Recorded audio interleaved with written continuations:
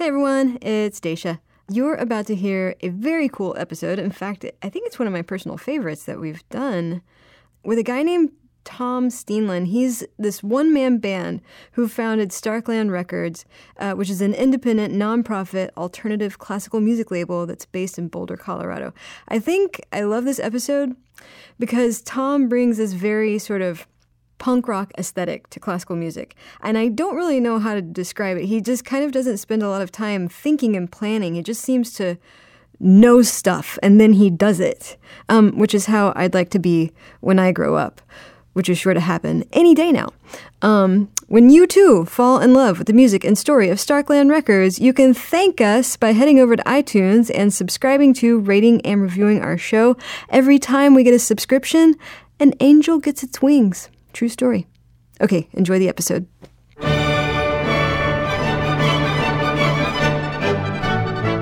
I'm Daisha Clay, host of the Classical Classroom, a show where experts teach me about classical music.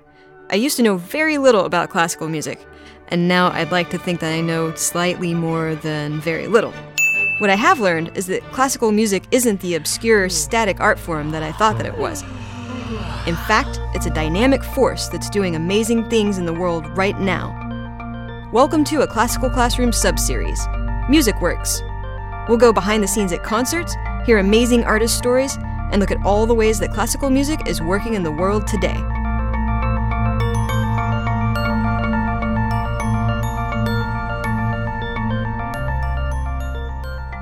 Hello everybody, this is Daisha Clay, and welcome to a Classical Classroom MusicWorks episode. Today we are going to hear the harrowing story of an independent music label. Tom Steenland, who heads up Starkland Records, which he's done for the last 25 years, is joining us from Boulder, Colorado today. He founded the label in 1991, and since then he's released nearly 100 different composers on this label, from what I understand. Starkland is also a nonprofit that works directly with composers, which I hope we get to talk some more about. And it focuses on primarily contemporary and experimental music. So, Tom Steenland, welcome to the Classical Classroom. Thank you. Nice to be here.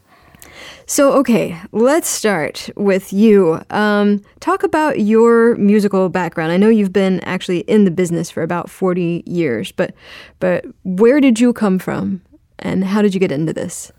Well, my first experience with music was actually in high school. There was a piano in my home, and I was one of those rare kids that asked to take piano lessons. So I had some interest, and then I went to college to study physics, where there was no music, but somewhere along the line, I decided I was more interested in music than becoming a physicist. So I then, at a neighboring college, was able to study some music, and then I moved to Boulder to attend graduate school studying composition. Mm-hmm. And I can't really explain why that attraction was there, but I just was initially attracted to music, then the classical music, and then the contemporary classical music. So that was my beginning.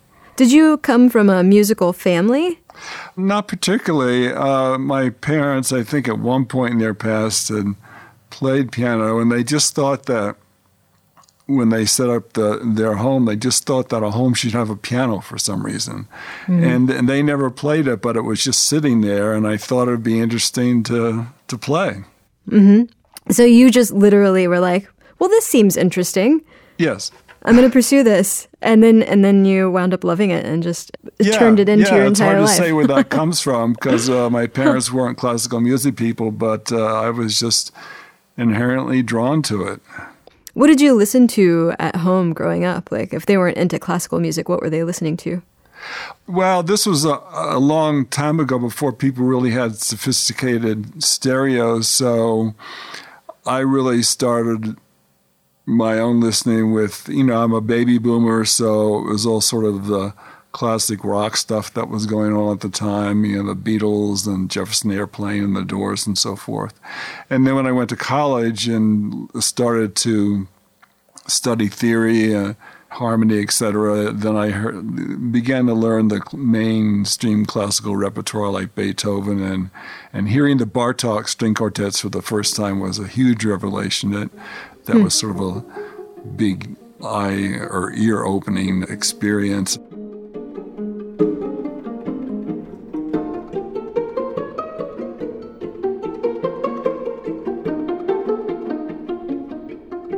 When you heard Bartók, what pricked up your ears? Well, it was just terrific music. It was exciting. It clearly was doing something different than music had done before, and it was very visceral, I guess I would say. Mm-hmm. The rhythms are exciting, and you hear something distinctive going on. And then I began to hear all the other 20th century stuff, Stravinsky, etc. Mm-hmm. So realizing that, it made me interested in contemporary music in general, and realizing that, hey, there were composers living today that were also composing music, and that seemed pretty interesting to me. Yeah, what is it that draws you to the new? I kind of feel the same way. I'm curious, like, what is it? Is it the sound, the uniqueness of the ideas? Like, what draws you to that? For one thing, it makes classical music a living art. If you just play the standard repertoire, it becomes sort of like a museum. And I think all those pieces are wonderful, but there's something exciting about knowing that there's a living composer, maybe there in the audience, that has recently composed this piece, and if it's a good piece, it somehow relates to the time we're in and what's going on in the world. And also, there's a sense of discovery, I suppose, that you go to a new music concert, you don't quite know what's going to happen, and you might hear 4 pieces, 3 of which you might not like very much, but one of which think, wow, that was terrific, I want to know more about this. So there's an excitement to the new that's different than hearing Beethoven's Fifth for the 50th time. Yeah, I think that's something it's really interesting about the classical music world, is that it's, mostly made up of people who are trying to put a fresh spin on very old stuff. Yes. They're taking a piece by Mozart, a piece by Beethoven, and then they're bringing it to life in a new way. And the idea that new music has a completely different take. Like, yes. That's not something that I actually talk to people very much about in the classical music world. I think that's really interesting. Why did you start Starkland? What said to you, okay, here's a niche that needs to be filled? Well, there are 3 reasons why I started Starkland. First, to back up a little bit, when I was a student at the University of Colorado at Boulder, one of my professors had the idea that a record label could be a nonprofit, tax-exempt organization. Huh. This is back in the mid-'70s, and that was a very unusual concept. There was really no existing example. I know today there are many such labels, but back then there weren't. So the board spent like 2 years with the IRS to get the tax-exempt status, which they eventually did. And then they just assumed that everything would work out, the money would flow in, and recordings would get made, but they didn't really have a plan. And I was a student of this professor, and he saw my interest. So eventually they essentially let me take over OWL Recording. So for 15 years I ran OWL, put out LPs back in the ancient LP era. And that's really where I learned all the basics about organizing the music and recording sessions and graphic design and promotion and all of that. But there was a strange thing with OWL, that it existed.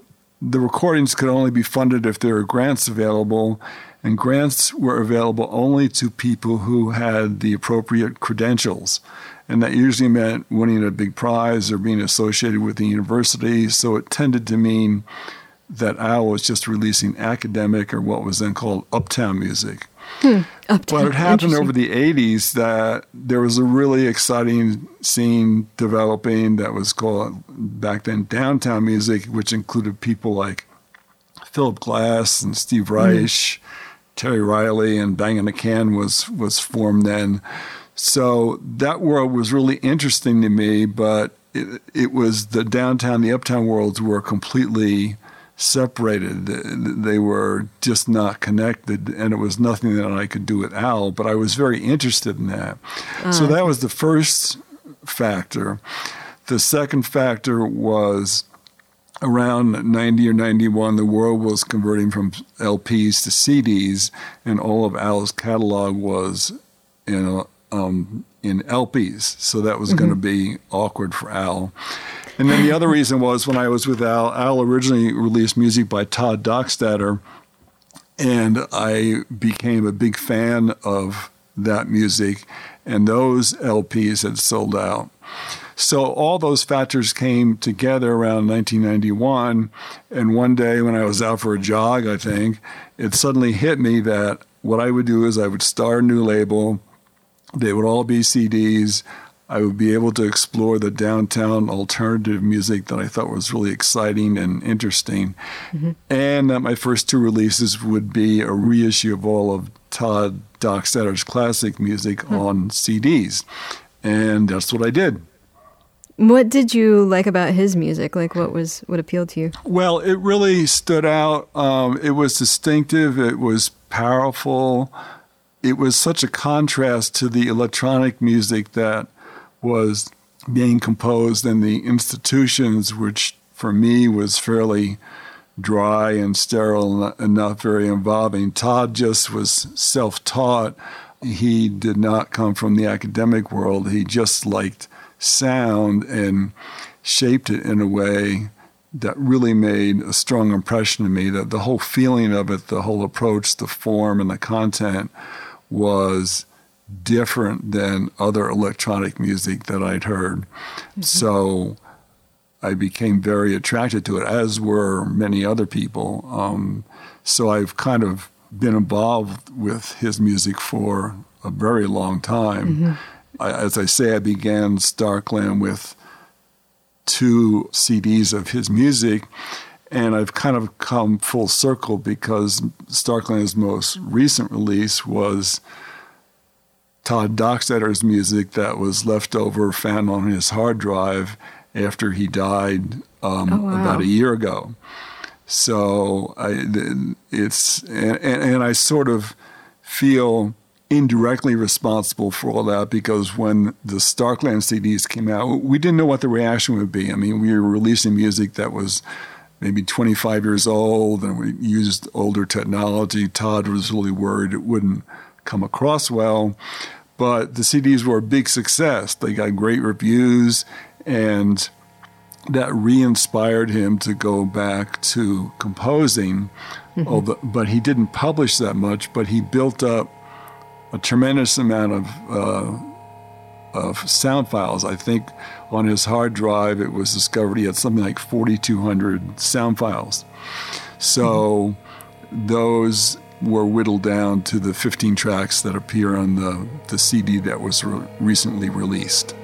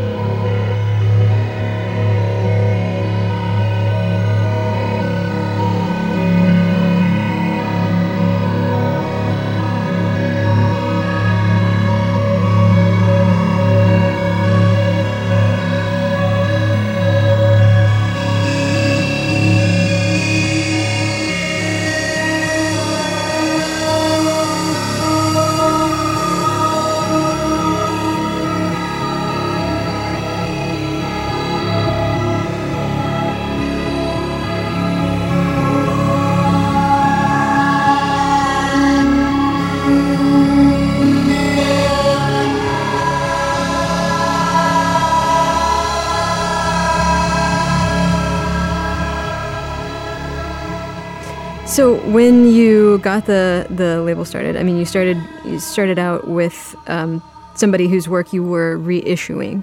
Yes. Who was your first victim, though? Like, who was the first artist that you actually like got into the studio and said, "All right, we're going to cut a record"? Well, I did a compilation CD for the third CD.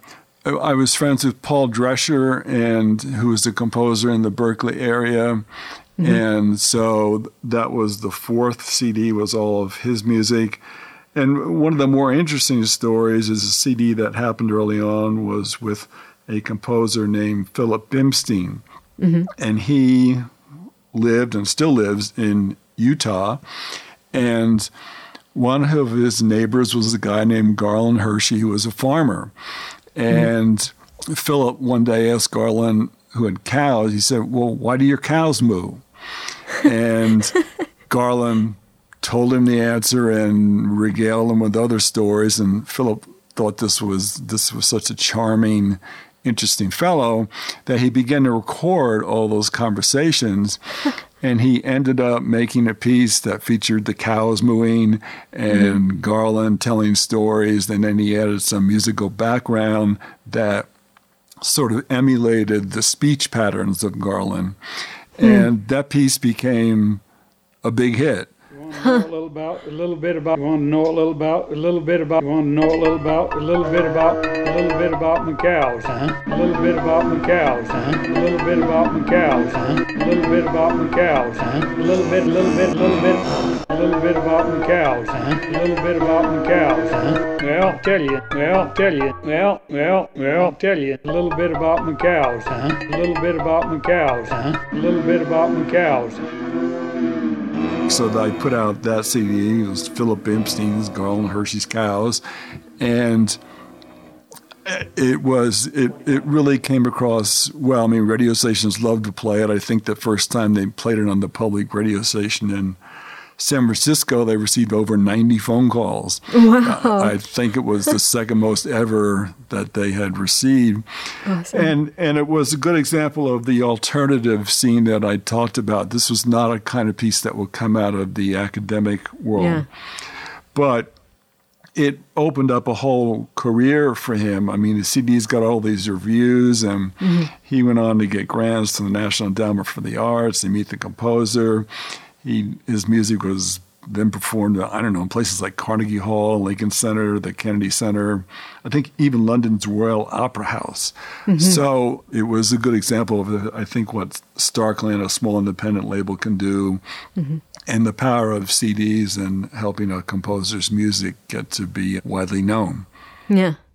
Well, tell me how you've got this sort of like punk rock classical label. You know, how are you drawing artists to this label? Like out of the gate, you're this young upstart.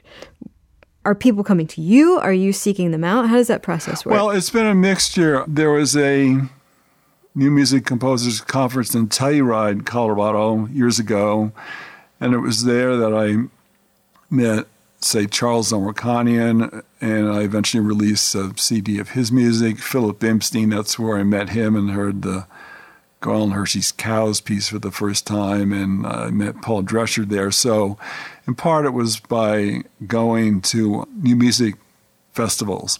And I had kind of a track record because the Tod Dockstader CDs were so successful that people could tell I knew what I was doing and could get exposure. So it initially came out of friendships and music that I liked, and I earlier generally sought out people myself and proposed to them projects. And then as Starkland grew more and more, it's now shifted to where now people are constantly sending me ideas for projects. So it's kind of now a combination of projects that I specifically initiate along with projects that people have sent to me.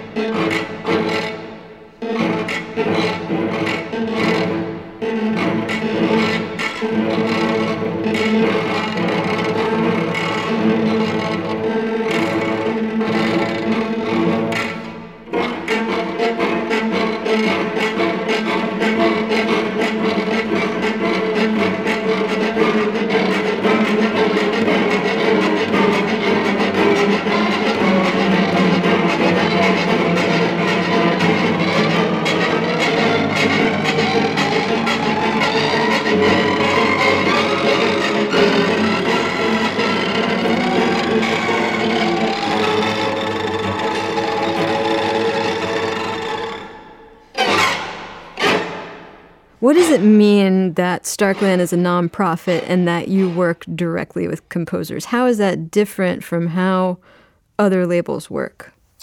Well, there are a number of nonprofit labels today, and Starkland initially was not a nonprofit. It was just my own label, and then several years ago I converted it to a 501c3 tax exempt.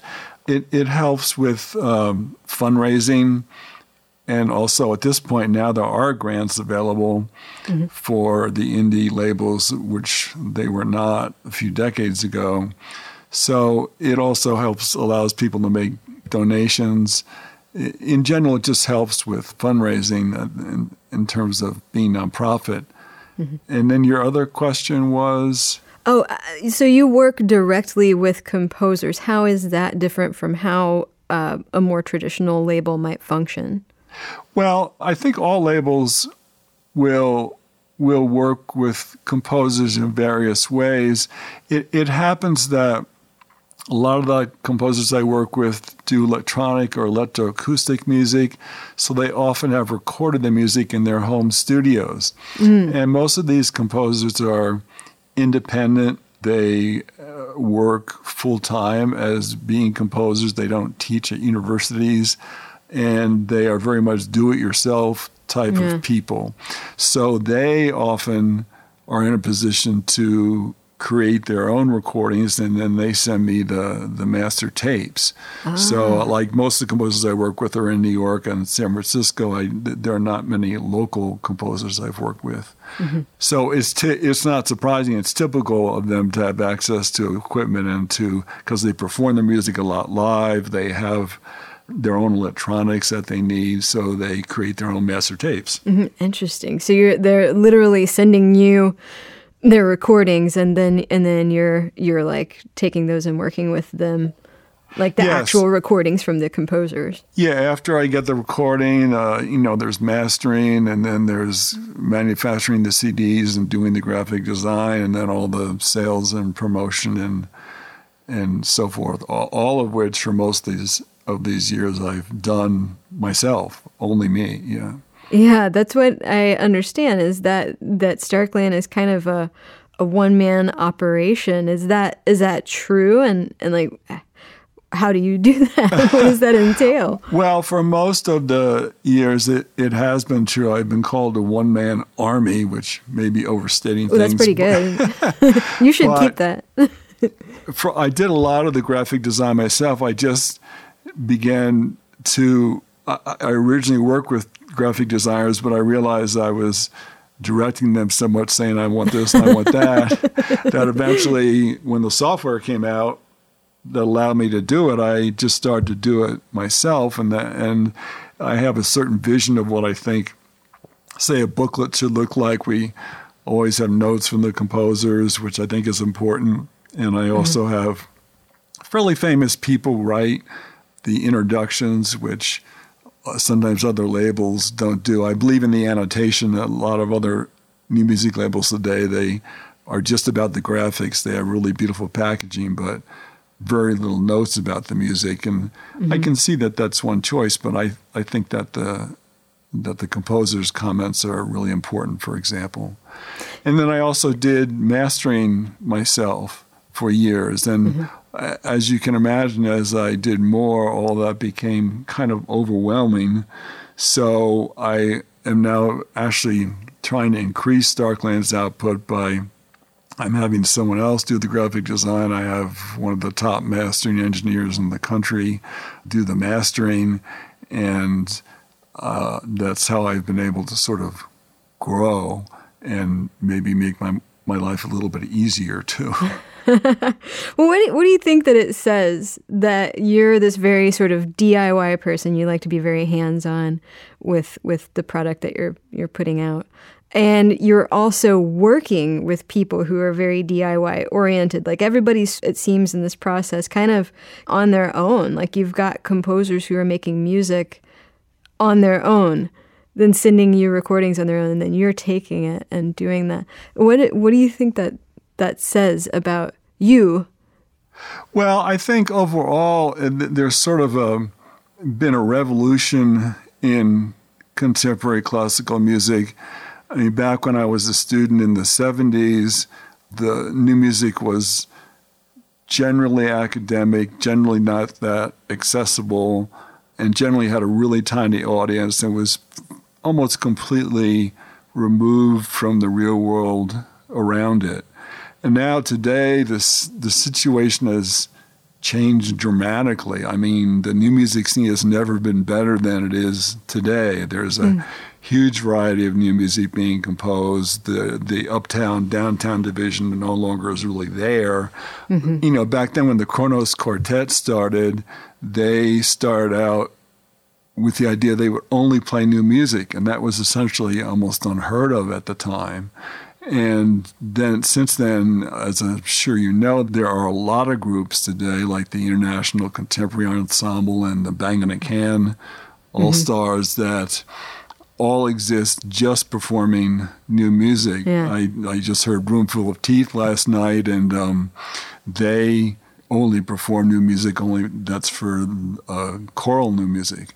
So the world has changed dramatically, and I think it was a rebellion against sort of the traditional uptown world that was so removed. In part, the baby boomers grew up loving rock and roll, and that connection and power it had seemed to be something they didn't want to disregard and sort of retreat into the university.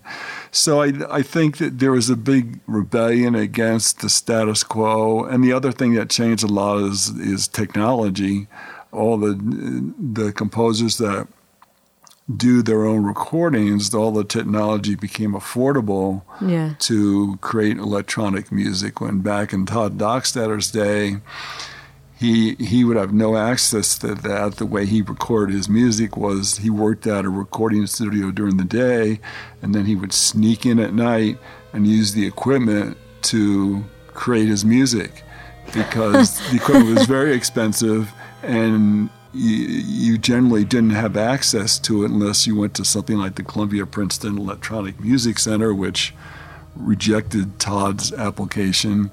And so the technology was difficult, but then the technology changed, and all of that recording technology and electronic music equipment, all that became much more affordable, and it allowed people to do more on their own.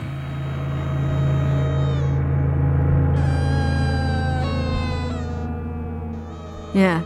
So it's kind of a combination of this like cultural spirit of rebellion that kind of was born out of rock and roll, and that whole aesthetic that kind of like lent to this DIY thinking and a tendency toward working on your own, and the technology sort of getting to the point where it was allowing people to like do these things on their own, to do new things on their own. Yeah, it's an entirely different world. I mean, back then, all performances of contemporary classical generally happened in the big main concert halls and so forth, and in the formal traditional places.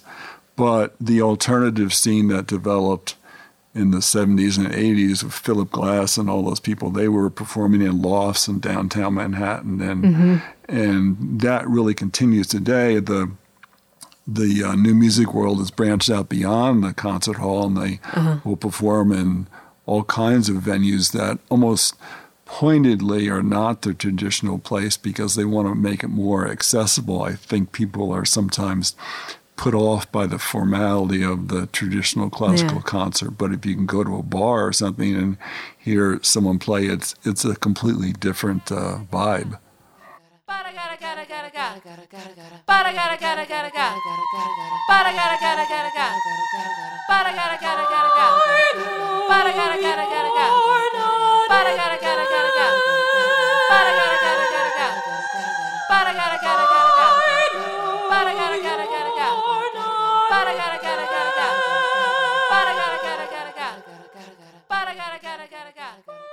We've talked some about how things have changed artistically and culturally, but I think I think something that a lot of people are talking about is how the music industry itself has changed so much. Can you talk about how that change has affected Starkland, or has it? Have you just evolved with the times? Well, the change, of course, the big dramatic change today is the switch to the digital world, and that's been dramatic. I mean, I went through one transition from LPs to CDs, but even with selling CDs, there was income from that.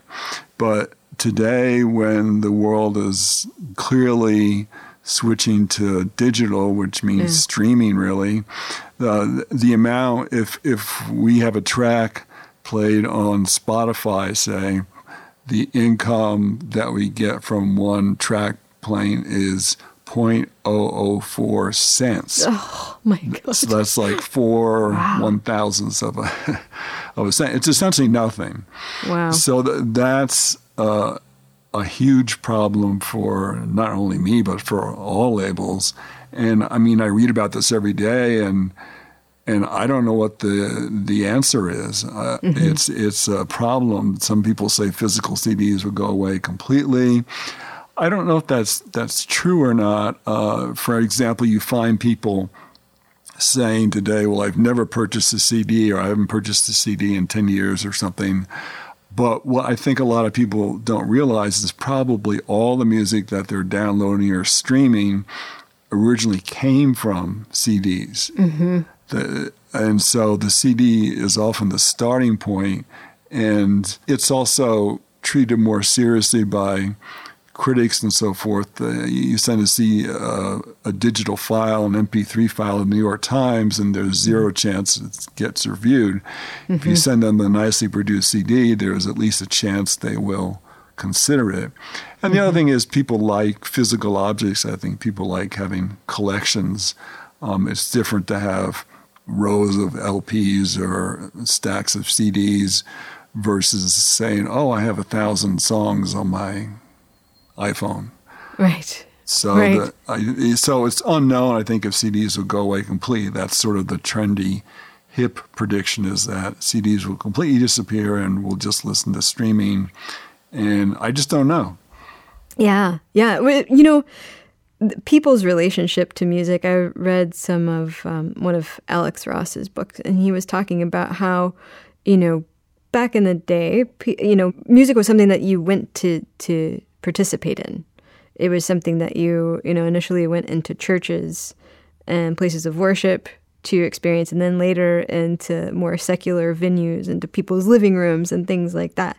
But it was something that you went and did. and then you know, when the microphone was invented and we were able to capture recording, people were able to take this home with them, and that changed our relationship to music. How do you think that this, I don't know, how do you think that this new evolution, where you don't even have to have a physical object in hand to listen to the music, how do you think that is going to change people's relationship to music? Well, I think what you said was really appropriate. In the past, in various ways, people made deliberate decisions to go to a church or the king's palace or whatever, to hear music. And then even when the LP technology came out, when you listened, you put your LP on and played it and sat down and listened to it.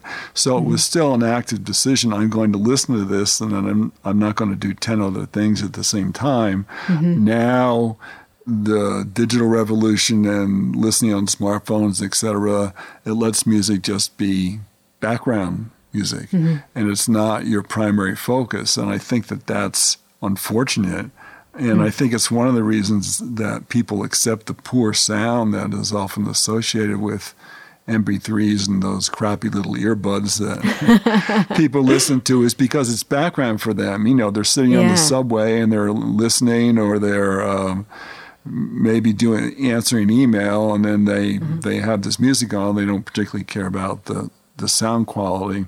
So I think that's, in a way, unfortunate, but there are still people that are sincerely interested, and people are still going to concerts, which is encouraging. So there is an audience there that really wants to focus on the music. And I think that some of them may be the people who still buy CDs and sit down and just listen to them. But that's certainly less common. And I don't, in a way, it's good because the music is much more widely available than it was in the past. If you issue your CD and then it appears on Spotify or Amazon or iTunes, it's available to anyone who has access to the internet. So that hugely increases the audience. So I guess that sort of offsets the fact that people treat it as, a lot of people treat it as background music. So it's a mixed thing, and the future to me is unclear. Well, it's interesting to me that music used to be a participatory thing, a thing that you did with other people that you had to. Like if you wanted to hear music, you had to do it with other people. Yes. Not to mention the musicians themselves. And now things like earbuds, they seem to be sort of used in a fashion that keeps people isolated. It's a very sort of solo activity that you do to listen to music. Yeah, it's usually different, and there may be some good things associated with it, but there are also things that aren't so good. But like you said, now music is more widely available to more people. It's definitely reaching greater numbers, and I guess it could be argued that people are then taking that music that they're listening to and going out to shows. And supporting I think that more happens. Artists than they would have, And it enables success to people that might not have already found it, because you can discover someone that way, and then you can look into more of their recordings, or you can go to their concerts, whereas before it was much harder to do that. Yeah. Tell me what Starkland has coming up next. Like, what is the future of Starkland? Who are you putting out next? The next CD is from a composer in New York called David Lee Myers, and he is a guy who sort of invented his own genre. What he discovered years ago was that if he hooked up a whole bunch of processing devices like guitar effects, pedals, and other units that modify sound. But if he just hooked them all up together without any input sound and he turned them all up, the system would start to produce its own music just from the sort of an internal feedback loop, which he began to call feedback music.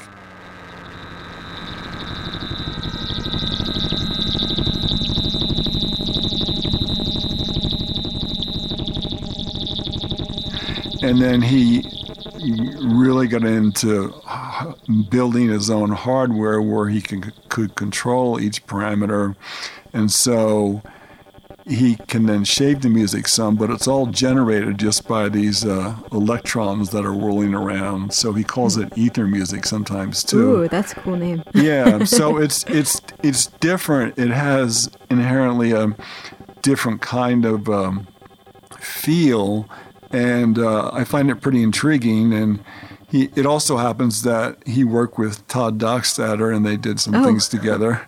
That's eventually how he and I got to know each other. But this is solely his music and solely from this genre that he really invented. That will be the next project. Yes. And I have several others in the works. There's a new music pianist in New York, Kathy Sepove, who's one of the leading new music pianists. So there's a CD of hers in the works. And what else? There's a group from Pennsylvania called the Naked Eye Ensemble. They have a bunch of younger composers. I'm doing a CD with them. So those are some of the upcoming releases. Nice.